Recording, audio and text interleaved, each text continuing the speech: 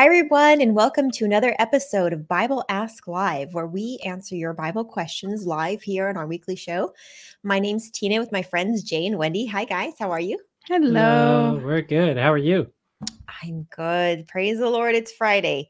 And I'm so Amen. excited because we have our audience out here who has given us so many great questions. We're so grateful to you all out there watching. We pray that you are blessed tonight as you hear God's word in answering your Bible questions. Now, for those of you who are new, this is a live show. We do we do get comments and questions live here on our show every week. And so if you have a question or comment or anything you want to share, be sure to go ahead and put it in the chat section below. We always enjoy doing things on the fly and just kind of hearing what you guys have to think about what we're saying and about what God's word is saying. So it's really exciting to see what God has to say in his word, as well as to hear from you guys all around the world. We have so many friends out there. So we're so grateful that you've chosen to join us this evening, and we just pray you're blessed. So before we go ahead and get into our pretty big list of questions, we're really excited about them. Jay or Wendy, you want to pray for us? Well, let us pray.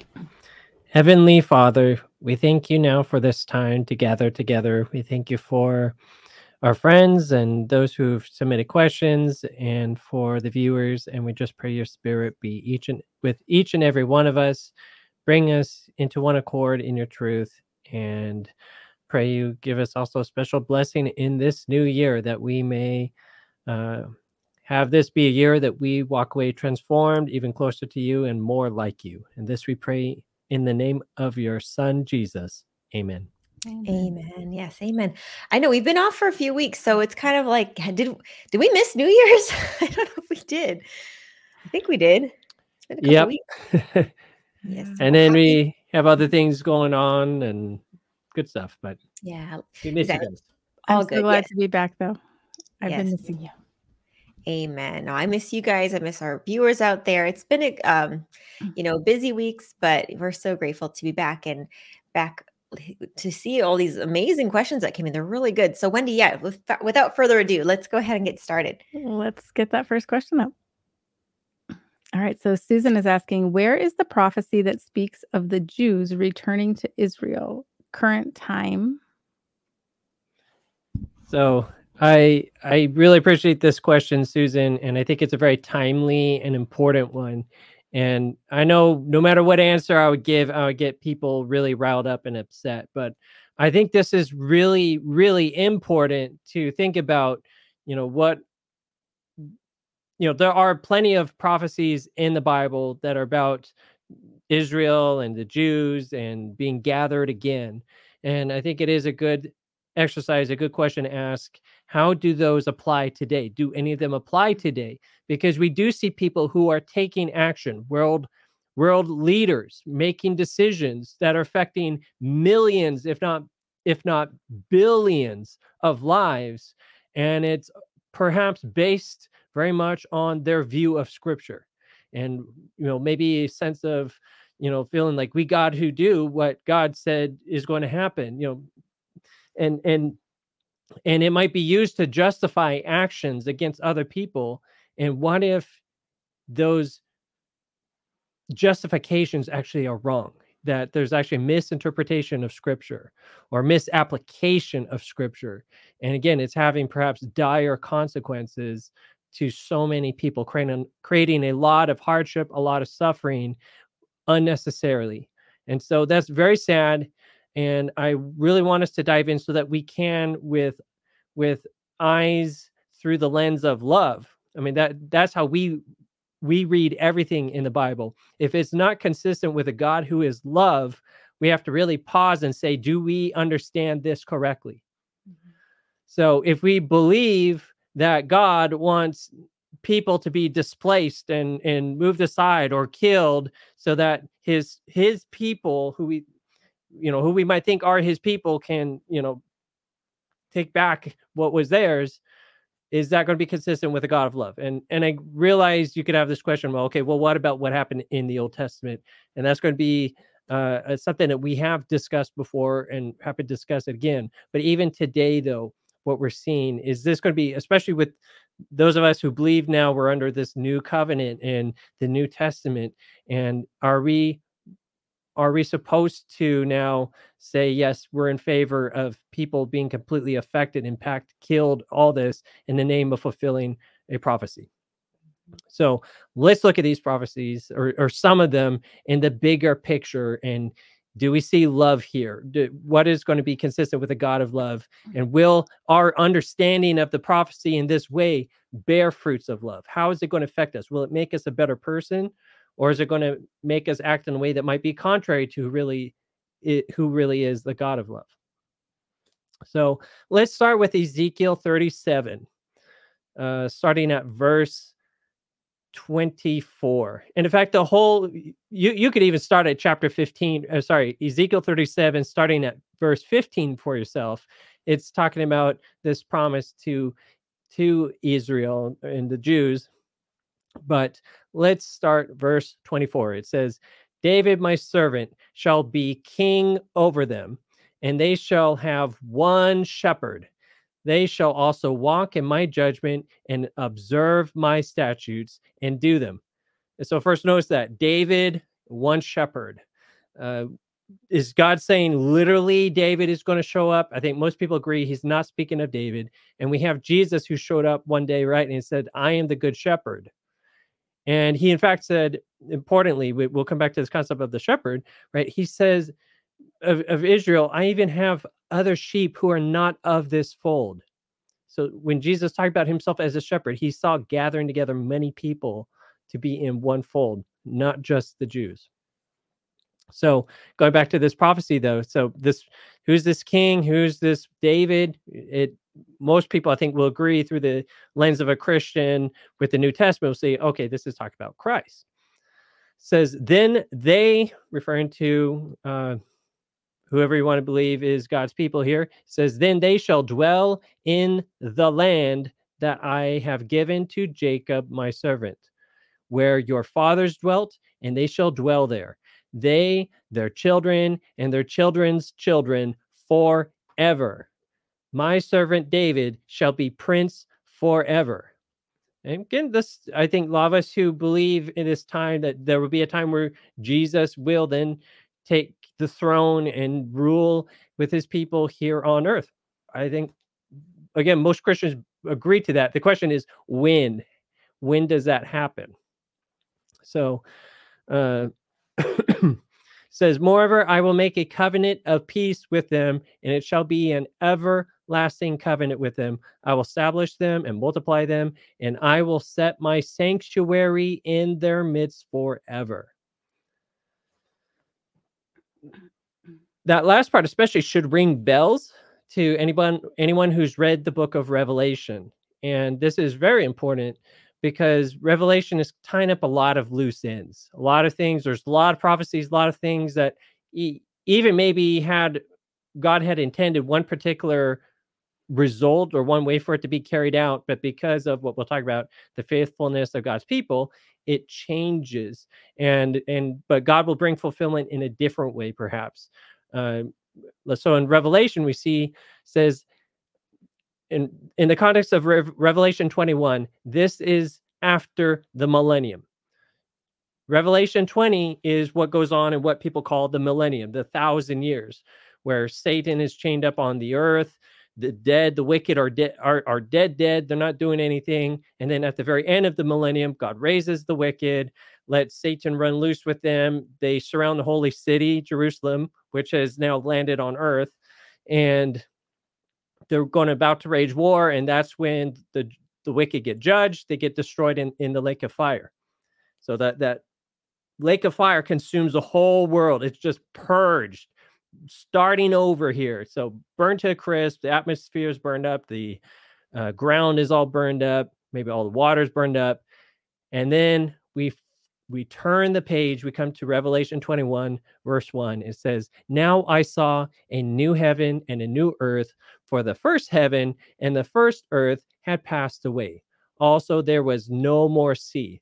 Then I, John, saw the holy city, New Jerusalem, coming out of heaven from God, prepared as a bride, adorned with her husband.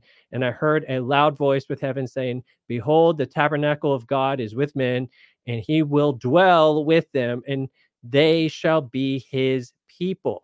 So there we go. Behold, the tabernacle of God is with men. So God is the tabernacle. God himself will be with them, and they shall be their God, and he will wipe away every tear from their eyes, and there'll be no more death. In Revelation 21, verse 22 says, but I saw no temple in it, for the Lord God Almighty and the Lamb are its temple. So this is drawn on exactly the passage we talked about. And in Revelation, we don't get a sense that it's only the Jews who are going to make it into the New Jerusalem. In fact, in, I believe it's chapter 7, we have the list of the 12 tribes, or a listing of 12 tribes. It's not the one you see anywhere else, because you have Joseph and I believe you have Ephraim both listed there, which is really interesting, because, again, it's not a combination of tribes you see just anywhere.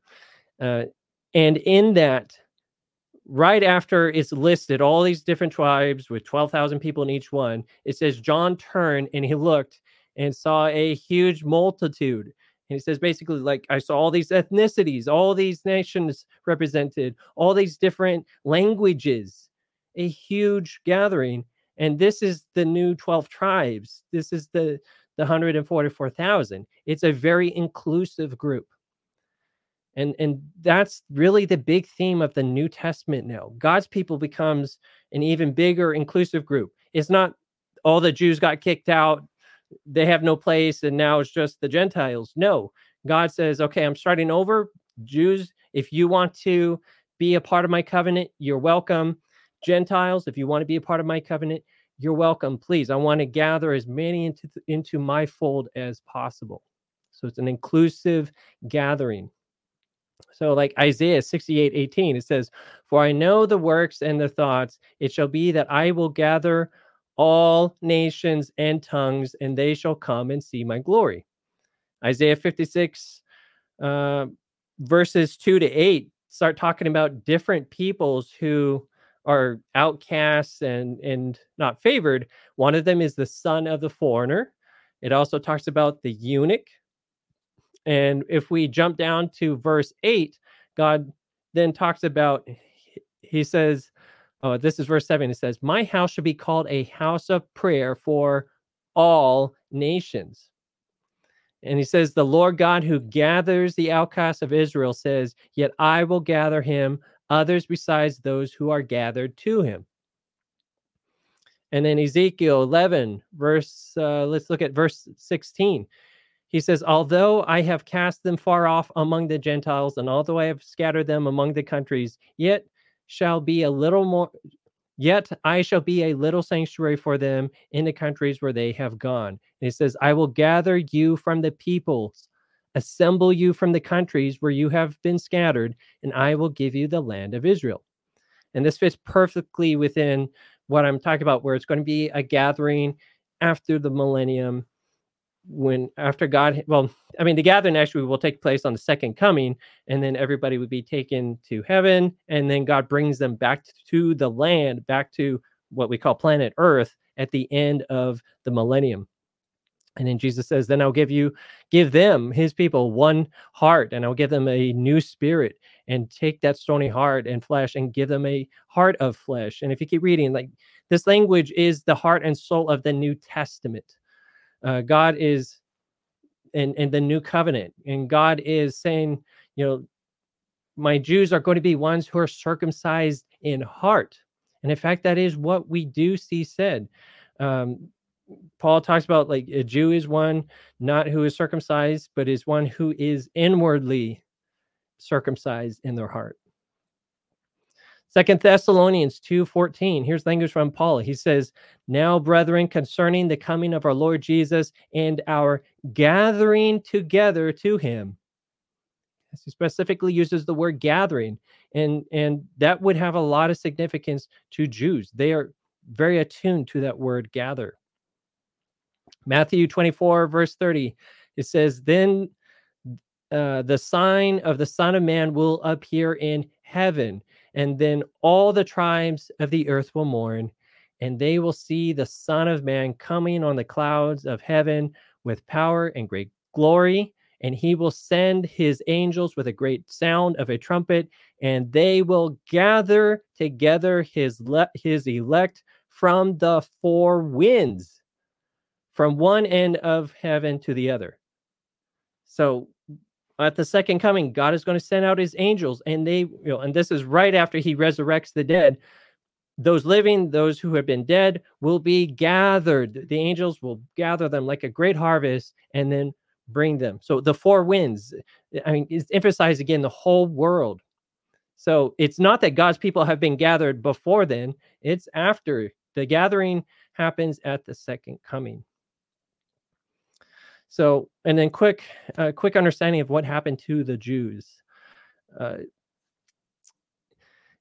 If you read the Old Testament, like Leviticus 20:22, Deuteronomy 30:15-20, there's constantly these references being made by God that your ability to stay in the land is conditioned on your keeping the commandments. And it's just this, it's always been that way. Adam and Eve got booted out of the Garden of Eden because of their disobedience. And we see those who have the right to the tree of life are also those who keep the commandments of God. It's always part of the condition. And it's not that we earn our right to get into heaven by being good, but those people who are qualified, who truly have the love of God in them, who are going to be fit, the good fit to be in heaven, those are people who actually get with God's program, who love God, and out of that love reciprocate and keep his law of love, and thus don't sin. And God will help them by the Spirit not to sin. So this is critical. And the Jews had 490 years after they got booted out the first time. If you remember, they got into idolatry. They were doing what the heathens did. And then comes Nebuchadnezzar, hauls them off to Babylon, and they were gone for 70 years, and then they come back. And once they come back and rebuilt or started, there was a decree to rebuild Jerusalem, actually sort of 3 decrees. And by the last one was, I think, 458 BC. Mm-hmm. Yeah, and you add 490 years, which is prophesied. I'm quickly going through Daniel 9, section 24 to 27. You map it out, and you get to the day pretty much when Jesus was baptized in 27 AD. And then it also talks about how in there's this prophetic week then of the Messiah. So it starts 27 AD. In the middle of this week, in the middle of these 7 years, it says Messiah will be cut off. And that is times perfectly to 31 AD. And then it says, he shall confirm the covenant with many for 1 week. And in the middle of the week, again, that's when a lot of things happen. But he will confirm the covenant with many for a week. So after the crucifixion, still there was 3.5 years given to the Jews to get with the program, to convert, to be moved by the story of Jesus and listen to the apostles who are there in Jerusalem trying to minister to them. But then something important happened at the end of that messianic week. In 34 AD, we finally have the stoning of Stephen. It was one thing to kill the Messiah, but in God's eyes, it's even worse to then go and start killing his people, his messengers, his humans who are obeying his servants. Because he says we are the apple of his eye. And at that point, when the Jews set in their heart to start persecuting the small Christian church, that's when the end begins. And Jesus, in fact, alluded to it. He talked about, oh, Israel, how I wish I could have gathered you like a hen gathers her chicks. Like he used that language, the gathering language again. But then he says, Luke 13, verse 35, he says, your house is left to you desolate. Why? If you go earlier in that verse in Luke 13, he explains it's because they killed the prophets. They always did. In the Old Testament, they always killed God's prophets. And then we come to the New Testament, and now they're killing the modern New Testament prophets, and the covenant then is over, covenant with the Jews. And because of their disobedience, they get booted out from the land. And so when do they come back? It's as I showed, it's going to be with a great gathering of all of God's people, those who are really God's people, and not just by bloodline, but by their faith, by their character, their nature, their love of God. Those are the ones who will then be gathered on the second coming and taken up to heaven for the millennium, for the 1,000 years, and then at the end, God's people will be brought back to earth and will dwell in the New Jerusalem.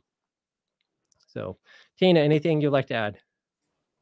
No, I think that was really good. And I mean, when it comes to, Israel and the Jewish nation in prophecy, it's always, there's a lot of room for debate on a lot of these things. But, I think Paul, like you're alluding to about how Paul, really talked about who really is Israel. And I think that, I've just heard so many things. People are trying to pull up all these prophecies in the book of, Isaiah, like Isaiah chapter 10, like verse 20, talking about the remnant of Israel returning. And so, that's, they apply that to modern day Israel. And I think what Paul, and the thing is, Paul talks about that too. He refers to Isaiah in Romans chapter 9, talking about, like in verse 29, as Isaiah said before, that God is going to, return. He keeps talking about Isaiah. He's definitely quoting Isaiah chapter 10, like in Romans 9:27, he says, Isaiah cries out concerning Israel that even though you are the number of seas, the remnant will be saved. So he's, pulling from the Old Testament. But then, just like you're saying, who is Israel then? In Romans 9:30, he says, what shall we say then? The Gentiles who did not pursue righteousness have attained to righteousness, even the righteousness of faith. But Israel, pursuing the law of righteousness, has not attained to the law of righteousness. Why? Because they did not seek it by faith, but as it were by the works of the law. For they stumbled at the stumbling stone, as it is written, behold, I lay in Zion a stumbling stone and a rock of offense, and whoever believes on him will not be put to shame. So because of the rejection of Jesus, we see, it's whoever accepts Jesus is God's people, is Israel. That's who Israel, according to, the writings of Paul, like you're saying, like that's, the returning of Israel. And while we're looking at Israel in, the news and that sort of thing going on, I think a lot of, people make this hype about, Israel as a physical nation, and they lose the spiritual meaning. Just like when Jesus came to this earth, and, he was a king, and they said, well, he's going to come as a king. And they're like, well, he is a king, but it's not the kind of king that it's a spiritual thing. And so I think a lot of times we miss, what God is actually trying to communicate. And I feel like there's so much emphasis on this the physical Israel right now, but really it's a spiritual Israel. And we have to get the spiritual before we can get the physical, if that makes sense. So I appreciate your answer. And I just think, Suzanne, I think it's, a good thing to be looking to your Bible as we look at, world events right now, but just make sure that you're not missing the spiritual. They're not getting caught up in the fear and worry of this world, but just make sure your heart is right with God, and that, you have Christ as your rock, and that he'll give you that peace, that he's with you, and that you are part of his kingdom. So I think that's what I would say about that. Amen. All right. I see a few comments here, if you want to see and address those. So I think we have a comment from Pride. He says, praise be, and thank you for joining us and for the comment. Mm-hmm. And then welcome back to Olivia. Great to have you with us as well. And let's go ahead and get our next question up. And by the way, we are live, so feel free to ask questions. Yes. Let's get our next question. Okay, so JC is asking, if God doesn't change his mind, what's the meaning to the parable of the persistent widow? That's a really great question, JC. And that's something, I appreciate that because that's, logic. You're applying logic to what you're reading in the Bible. So let's go ahead and go there really quick to Luke chapter 18. And we'll start, this is basically the passages, verses 1 through 8 of Luke 18. So I'll kind of paraphrase this, and we'll kind of go through it roughly. It says, so in Luke chapter 18, starting verse 1, it says, then he, who is Jesus, spoke a parable to them that men always ought to pray and not lose heart, or basically not give up. It says, saying, there was in a certain city a judge who did not fear God nor regard men. Now there was a widow in that city, and she came to him saying, get justice for me from my adversary. And he would not for a while, but afterward he said within himself, though I do not fear God nor regard man, yet because this widow troubles me, I will avenge her, lest by her continual coming she weary me.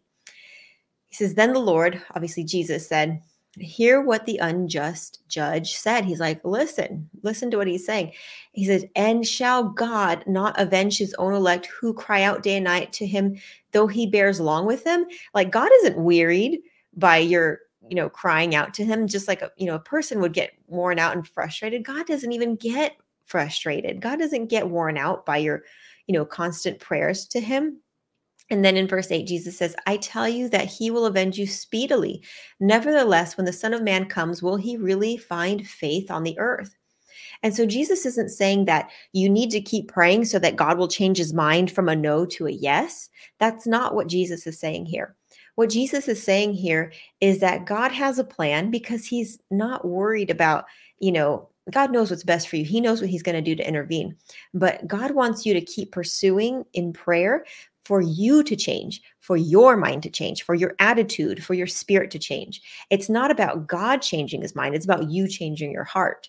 And so that's what the point is. That's why Jesus says in verse 8, as the point of this parable, he says, I tell you that he will avenge him speedily. He's like, God's got this. You can, God will answer your prayers. He says, but here's the thing. But when the Son of Man, when Jesus comes, will he truly find faith on the earth? He doesn't want you to keep praying because you're hoping God will change his mind. He wants you to keep praying because you have faith and you trust God, because you know that God will answer your prayer because he promised. And so that's really more the point of what Jesus is saying. And I want to kind of back this up with just two quick passages. First is in the book of James, chapter 1, verses 2 through 4. And so James 1, I love this chapter. It's really good. But in verse 2 and 4 through 4, it says, my brethren, count it all joy when you fall into various trials, knowing that the testing of your faith produces patience. So Jesus, just like he's saying, wants you to strengthen your faith and produce patience, because that will change you on the inside, so that you are ready for God to answer your prayer. Because a lot of times we pray and we say, God, why don't you answer my prayer? Because then I can do this, this, and this. And God is wanting you to pray and to keep at it so that you continue to realize that it is through God and God alone that you are going to receive this blessing and this answer to your prayer. And so that you grow in your faith. And so in verse 4, it says, but let patience have its perfect work. It's work. It's work to keep praying. It takes time and effort. It says that you may be perfect and complete, lacking nothing. And so it's not just that, God wants you to reach out and pray so he answers your prayer, which he does want to. But even more importantly, he wants you to change your attitude, your heart, and seek God through faith and grow as a person, grow as a Christian, so that with the blessing, you can use it rightly, if that makes sense. You know what I mean? Like, God wants you to not just get what you're asking for, but to receive it with a thankful heart, to receive it for his glory, to tell others and praise him for it. Because if we just got whatever we wanted as soon as we did, we would really just be like, yeah, God he's like my ATM machine. But God is more than that. And God is a loving father. Just like a good parent wants to train their child and develop their character, so does God want to train and develop your heart as well. And then the last verses I'll just share really quick is in the book of Galatians, chapter 6, verses 7 through 9. And here it reads, let him who is taught the word share in all good things with him who teaches. And then verse 7 says, do not be deceived. God is not mocked. For whatever a man sows, that will he also reap. So if you're sowing prayer, you're going to reap something, if you're sowing something spiritual, you're going to reap something spiritual. It says in verse 8, for he who sows in his flesh will reap of the flesh corruption, but he who sows to the Spirit will of the Spirit reap everlasting life.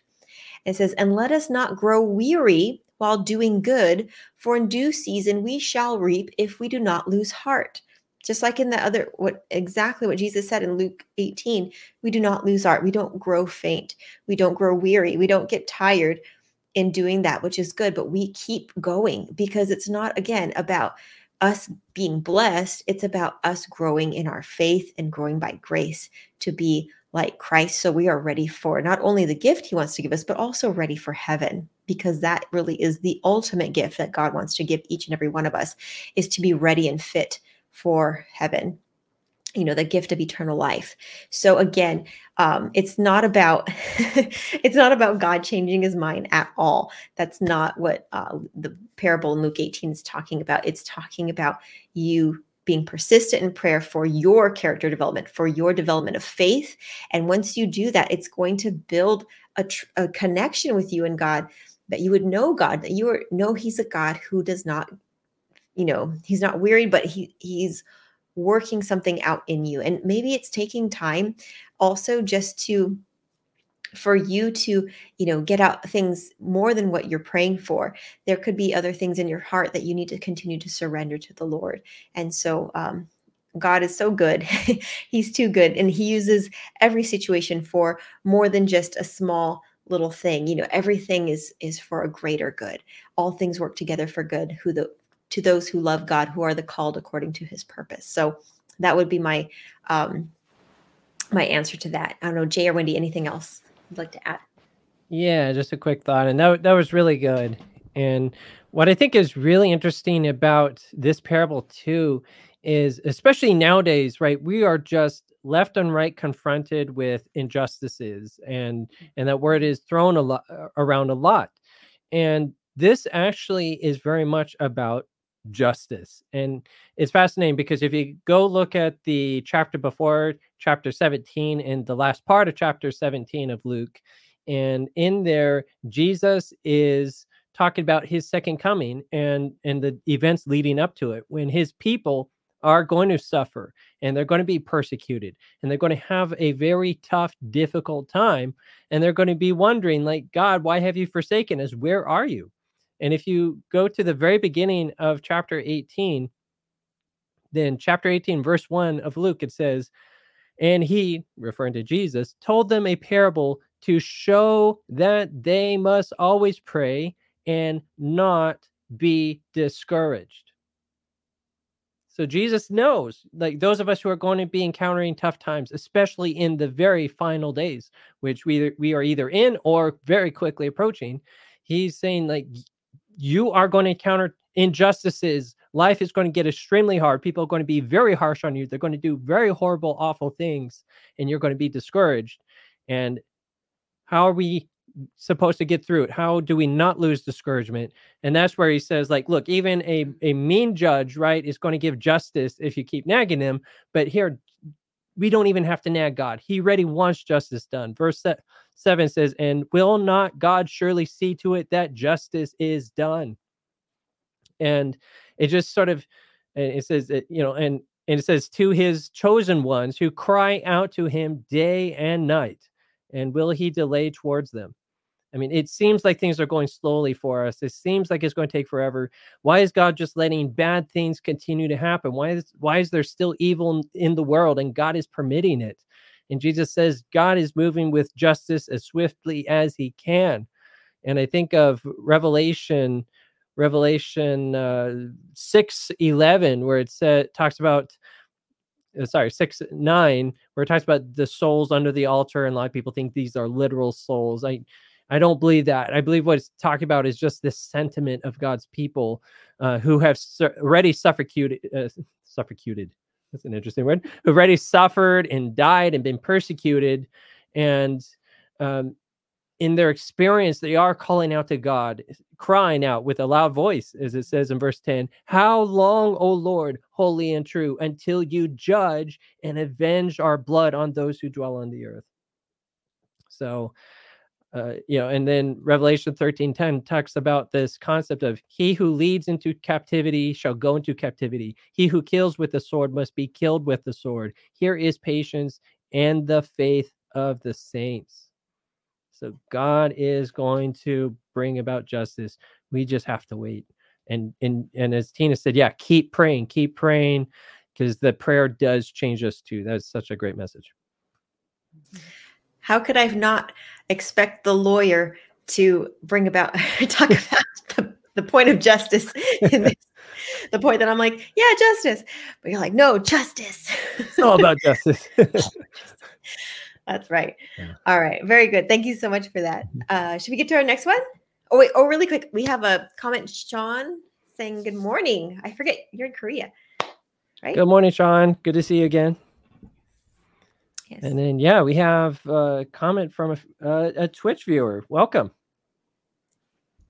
We'd like to read that, Wendy. No, that's not. Oh, Oh. never mind. Yes. Never mind. Well, Okay. Thanks for reading ahead. Okay. yes. She's got All right. wisdom. Let's get the next question up.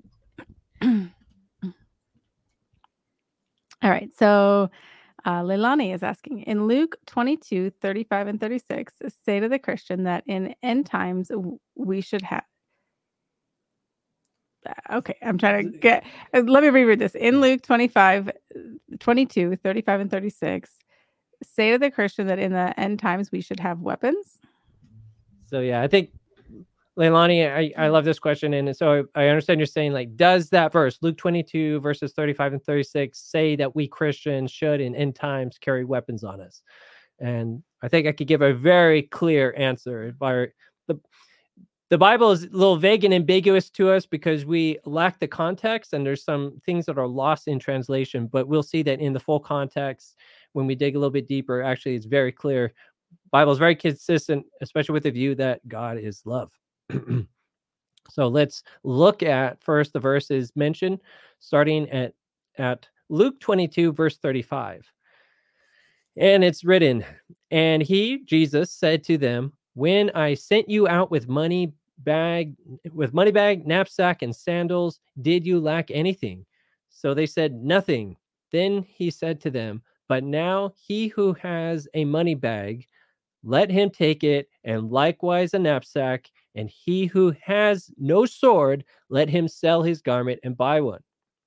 So Jesus talking to his disciples and followers, saying, right, hey guys, if you don't have a sword, let him sell his garment and buy one. Well, if we take it very literally, it does seem like Jesus is saying, right, guys, you need to have a sword on you. But let's keep reading. Very next verse, Luke 22, verse 37. Reading from the New King James Version, says, for I say to you, Jesus again, that this which is written must be accomplished in me. In Jesus. Yeah, in Jesus. And the verse says, and then he quotes the Old Testament, and he was numbered with the transgressors. And Jesus picks up saying, for the things concerning me have an end. So he's saying, okay, get that sword, right? But he's saying we got to do these things because of what's written about me. They need to be accomplished. They have to be fulfilled. Prophecy must be fulfilled. And what was that prophecy? Was it that he's going to conquer by the sword, lay waste to all his enemies on earth, as a lot of people were expecting, being that conquering Messiah with a human blade? Or was it that he would die, he would suffer, he would be persecuted, he would experience massive injustice, and then he would be victorious by that? So does Luke 22:37 indicate Jesus was being literal? So when he said, go grab a sword, does this next verse we just read suggest he was being literal when he said, get a sword? Or was he being figurative when he said, go buy a sword? And I think we have to read verse 36 consistent with 37. If Jesus says, go buy a sword, but I got to let bad things happen to me, we can tell he's being figurative. He's saying we got to prepare for some sort of conflict, right?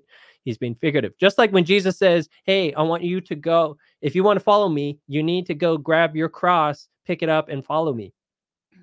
Is he being literal? Like now we have to all go find crosses. We got to carry them, and we got to be expected to be literally crucified. And we all know absolutely not. That's not what Jesus meant. But he meant we'd have to go through an experience of suffering, an experience of persecution, an experience of sacrificing ourselves and letting ourselves die, and be resurrected in a sense through Christ. Like we have to have that sort of experience. And Jesus all the time, right? All the time, well, not absolutely all the time, but very frequently, many times he's speaking figuratively. Now, we can keep reading, in fact. So we've been reading Luke 22. We just read verses 35 to 36 and then verse 37. Let's look at the next verse after this. This is verse 38, reading from the NIV version. It says, the disciples said, see, Lord, here are 2 swords. So they actually said, Jesus said, hey, we need to get some swords. And they turned around, count, and they're like, hey, Jesus, we already got 2 swords. And how does Jesus respond? He says, that's enough. That's enough, he replied. So in English, we read that, we see, well, that's enough. Okay, so Jesus said, good, that's enough. We got 2 swords. That's what we need. That's not actually the right interpretation, believe it or not. Now, it's an accurate translation. Literally, if we take it word for word in the Greek and make it English, it would be that's enough. So the translators translated correctly, but something's being lost in translation. What was meant? So in Greek, it would be esti hikanos. Esti hikanos. And according to Thayer's Greek lexicon, which you can find on the Blue Letter Bible app, it says, means it is enough, equivalent to enough has been said on this. So you guys have said enough. And specifically about this verse, it says, and by the way, this phrase doesn't show up very commonly in the New Testament. It says, for Jesus saddened at the paltry ideas of the disciples, breaks off in this way of conversation.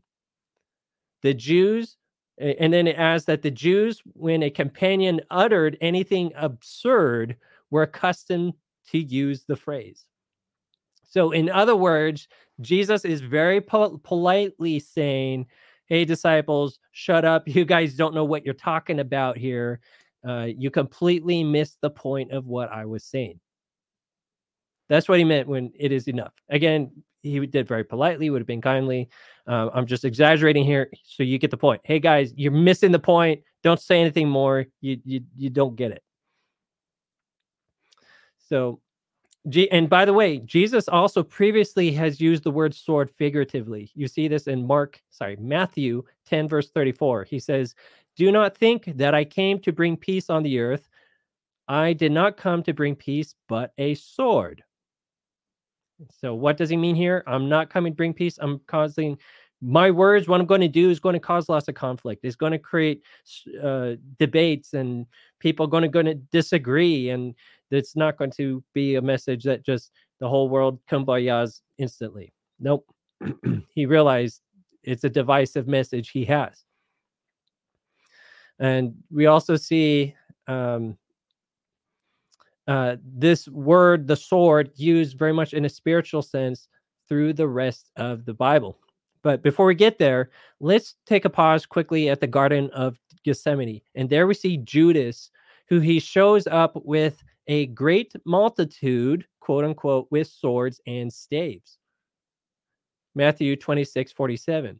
So those who show up at Gethsemane armed to the teeth, those are Satan's people. Those are the bad guys. They're the ones who are totally armed.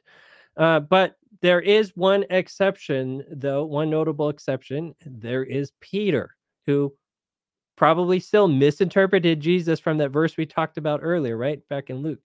So John writes in the Gospel of John, chapter 18, verse 10, he says, then Simon Peter, having a sword, drew it and struck the high priest's servant and cut off his right ear. The servant's name was Malchus. And then verse 11, so Jesus said to Peter, put your sword into the sheath. Shall I not drink the cup which my Father has given me? So Jesus said, Peter, what are you doing? Put away your sword. And then Matthew 26 adds some more to this. Verse 51, Jesus says, Matthew doesn't name Peter. He's a little bit polite here, but it says Jesus said to his companions who reached for his sword. Jesus said, "Put your sword back in its place, for all who draw the sword will die by the sword." Think about that. If you're going to live by the sword, if you're going to be a violent person, if you're going to be attacking people, if you're going to be carrying a gun with you, you're going to be more likely to be shot and die by a gun or be attacked. And I've heard studies back this up. If you have a gun in your house, you are statistically more likely to get shot. Not necessarily from your own gun, but then you're going to rely on your gun. And then the other person is going to be more likely to bring out their gun, and someone's going to get shot. And is this God's plan? Is this how God wants his people to be? Does that sound like living by faith, or is that living by your own strength for your own survival? Again, how does God want us to be living? What's the life of love by faith going to look like? And then when we continue to study the New Testament, we'll see, for example, Ephesians 6:17, Paul says, "And take the helmet of salvation and the sword of the Spirit, which is the word of God." The sword of God, the sword of the Spirit, the word of God, that is one of your weapons. That's a part of the armor of God that we as Christians are called to wield. Not the physical sword, but the spiritual sword. Hebrews 4:12, "For the word of God is living and powerful and sharper than a two-edged sword, piercing even to the division of soul and spirit and of joints and marrow, and is a discerner of thoughts and intents of the heart." And then in Revelation, 4 times, it's talking about Jesus and giving the imagery of a sword coming out of his mouth. In fact, it says a sharp double-edged sword. So again and again and again, we're seeing the sword we wield is going to be the Bible, the word, the scriptures. That is how we conquer, and that is how we get victory in our faith. And by the way, it's very easy to get violent with our use of scripture and to injure people with it. It is a double-edged sword. It does hurt. So I definitely encourage everybody to always wield it with love. Very important caveat there. But that is the weapon we wield. This is how we live by faith. It's not actually having literal weapons. Jesus wants us to rely on him, his Spirit, his protection, his word. Tina, anything you would like to add?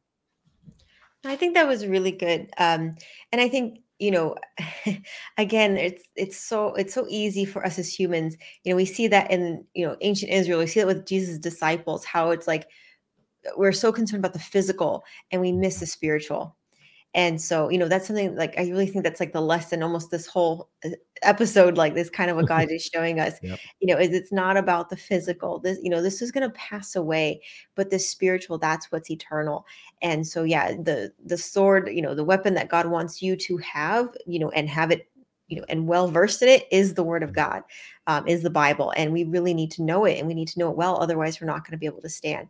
And then it is our only, method of, of attack in essence. And I'm glad you brought up, Ephesians chapter 6, talking about, the armor of God. And, just really quick, going through all those things, it's a helmet of salvation, the shield of faith, the breastplate of righteousness, the belt of truth, the sandals of the gospel of peace. And so it has all these things of protection, but the only means by which we are to be on the offense is with God's word. And again, Great like you're point. yeah. And I think it's so important, like you're saying, to be careful, because I think so often we mix God's word and our word, and that's when it becomes dangerous and it can hurt people for sure. But we have to, be sure we're rightly dividing the word of truth, and we're rightly and lovingly speaking the truth to others to help and heal, not to hurt. And, and just like when Jesus is, talking about him having the sword to cut, he's not trying to cut to hurt you. He's trying to cut away the bad part and save you, just like a surgeon.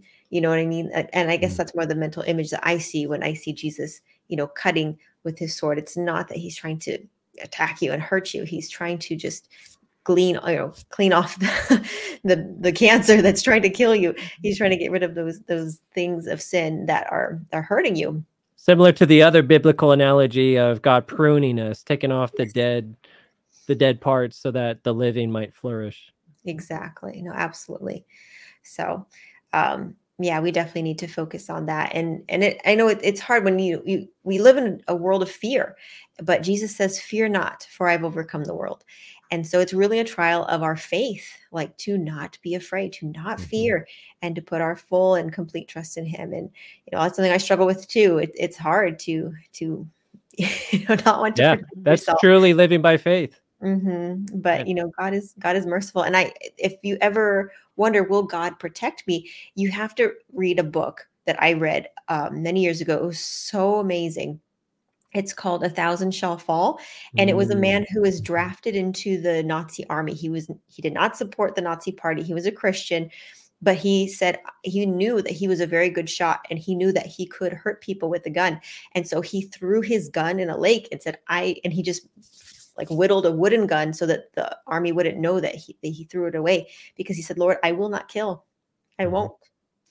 And he knew, even having it would be a temptation to him to kill. Exactly, just to protect himself.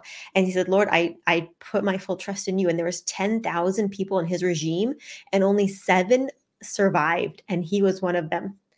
And so sorry, I get so emotional, but you see God can protect you, but you have to really live by faith. Just like you've seen in the Bible, you can, like, God will protect you, but we really do have to, come down to, do we trust God by faith?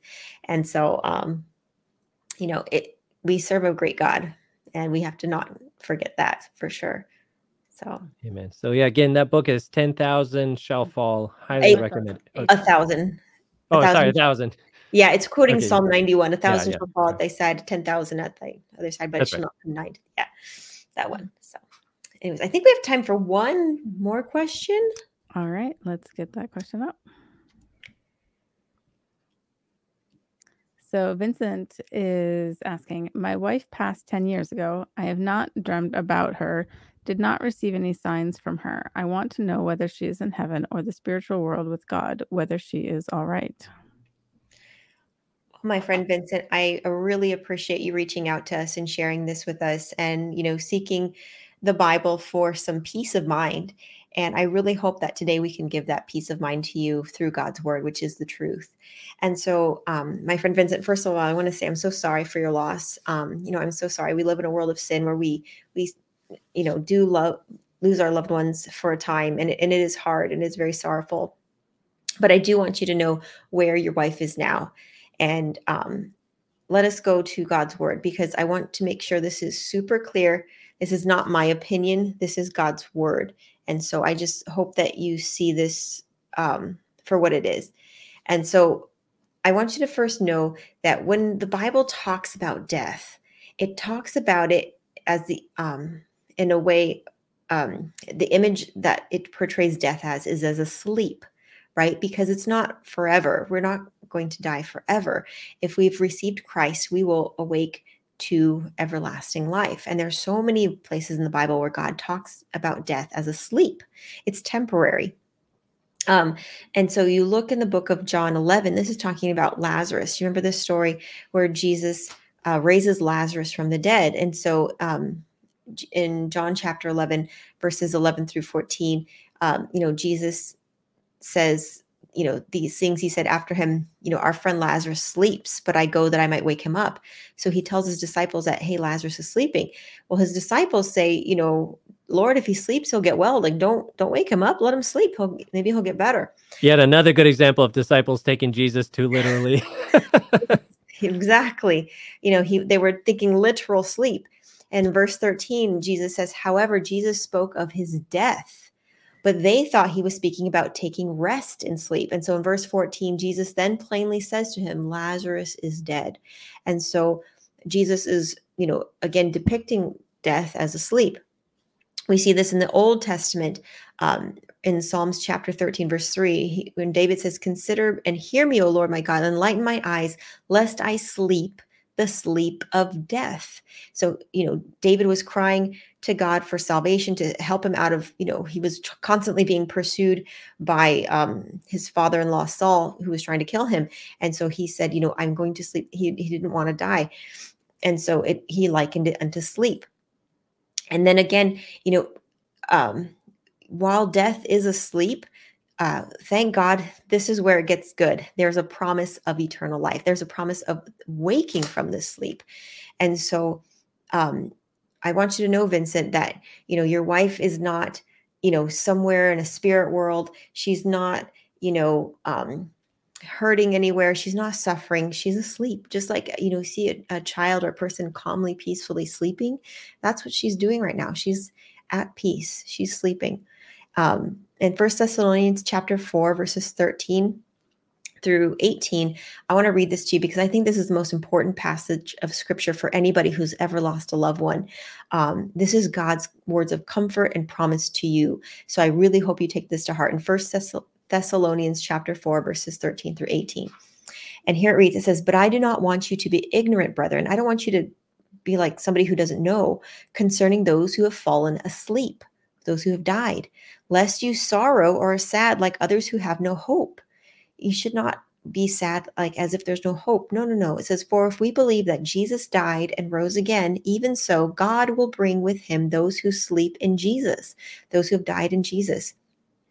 It says, "For this we say to you by the word of the Lord, that we who are alive and remain until the coming of the Lord will by no means precede those who are asleep," or those who have died. It says, "For the Lord himself will descend from heaven with a shout, with the voice of an archangel, and with the trumpet of God, and the dead in Christ will rise first." So when Christ comes to take his people home, those who are alive here on earth, we're going to be on the land, on earth, and we're going to see Jesus coming, and he's going to shout, and he's going to make a call for his people to come out of the graves. And all those who have ever died will come out of the grave, and they'll be caught up to God in the air. And so we'll see it happen. If we're alive on the earth, we will see our loved ones who have passed away resurrect and go up to Jesus in the clouds. And then it says, "Then we who are alive and remain shall be caught up together with them in the clouds to meet the Lord in the air, and thus shall we always be with the Lord." And verse 18, it says, "Therefore comfort one another with these words." This should be a comfort to you, that whether you fall asleep in Jesus as well, or if you live to see Jesus come, that you will see your wife again. She's sleeping until Jesus comes and takes her out of the grave. And so this is a very, very beautiful and precious promise that we can take home from God, that he has our loved ones, that we can rest assured of our salvation, and that those who are who have passed away, that they are sleeping and they're at peace and they're at rest.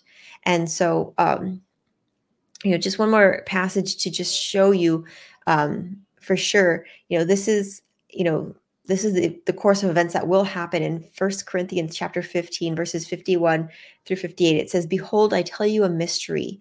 We shall not all sleep or pass away or die, but we shall all be changed in a moment, in the twinkling of an eye, at the last trumpet. For the trumpet will sound, and the dead will be raised incorruptible, and we shall be changed. For this corruptible must put on incorruption, and this mortal," meaning our bodies that can die, "must put on immortality." God will give us a new body that cannot die. That's a promise and a blessing we can put our hope in. It says, "So when this corruptible has put on incorruption, and this mortal has put on immortality, then shall be brought to pass the saying that is written, death is swallowed up in victory." And we can say, "Oh, death, where is your sting? Oh, hell, where is your victory?" No, we have been victorious through Jesus Christ. He has overcome the grave. We will never die again. We will never be separated from our loved ones, from God, from Jesus, in the sleep of death ever again.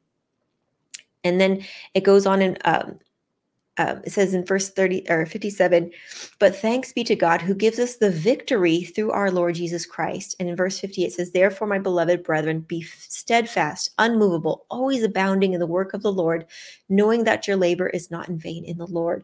So whatever we've put our investment in this life, just know that we want to put our investment in spiritual things and things that cannot be corrupted, not in this physical world. I think a lot of times we want physical things. We want a sign. We want a dream. We want, something. We want to see a vision. We want some sort of miracle to know, that something's going on. But Jesus is simply telling us the truth that, hey, I've promised, and my promises are real, and my promises are here for you. You just need to trust them by faith. And when you do, you will see the fruit. You'll see it in your life. You'll see the peace that I promised you that passes all understanding come into your heart, and it'll change you on the inside. And once you receive that by faith and you grow and develop in your faith and trust in God, then you can have the blessings that Jesus has for you, which is not only, the fruit of the Holy Spirit, when you ask God for his Spirit, the love, joy, peace, patience, kindness, goodness, gentleness, temperance, all these beautiful things, but we can know God and know that we have eternal life. And we know that we can, set our money in the bank in heaven, in our heavenly treasure. And we can know we have eternal life and salvation, and we will see our loved ones again. And so I hope that is a comfort to you, Vincent. And again, I'm so sorry for, I'm sure you've had a very hard time since your wife's passing. And I really, my heart goes out to you. But please know that God loves you, and he loves your wife, and he's not forgotten her. And that in the last day, you will see your wife one day again. So may God bless you, Vincent. And if you ever have any other thoughts or questions about this, please be sure to go to our website or reach out to us once again. We are here to pray for you and to point you closer to your walk with God. Jay or Wendy, anything else on that? No, amen. And definitely we're praying for you, Vincent. Yeah, for sure. That's really tough. Well, we are at the 1 hour mark. So I know we have some other things we love to dive into, but we do want to keep this show at an hour. So, and the next one is that's going to be a big question. So we should wait for next week. I'm going to let you take care of that one, Jay. I think it's going to be a good one though. So I'm very excited about several next week. Yeah, they're going to be great. So if you've enjoyed watching our show, please be sure to like and share our program. It just helps us to share God's word and be a blessing to those around us. And our purpose here at BibleAsk, we're volunteers. We want to take the gospel to the world. So we just pray that, again, if you would like and share our content, that would really be a blessing to us. And we hope that you'll join us again next week at 6 p.m. Pacific Standard Time. We are on Facebook, YouTube, and Twitch. And we just pray that you are blessed by the show. I think we're also actually on podcast now too, or I hope I'm saying that right. So yes, go ahead and check us out on our social media platforms. We love not only sharing with you guys, but also making our content available for you to share with others to share God's word, because that's the whole point. We love God, and we want God's love to go out to the world. So we pray you are blessed, and we would join us again next week at 6 p.m. again, Friday, Pacific Standard Time. So with that being said, Jerwin, do you want to pray for us to close? Sure. And by the way, if you want to find the podcast, you can find them on Audible and Spotify and other locations. So if you're interested in that. But let us now bow our heads and thank the Father for this evening. Heavenly Father, we thank you for your blessings, for your spirit, for your word, for your encouragement, for your love. And we are grateful for each person who submitted the questions that are so thought-provoking and give us opportunities to discuss very important, pressing issues. And I pray that you be with each and every viewer, each and every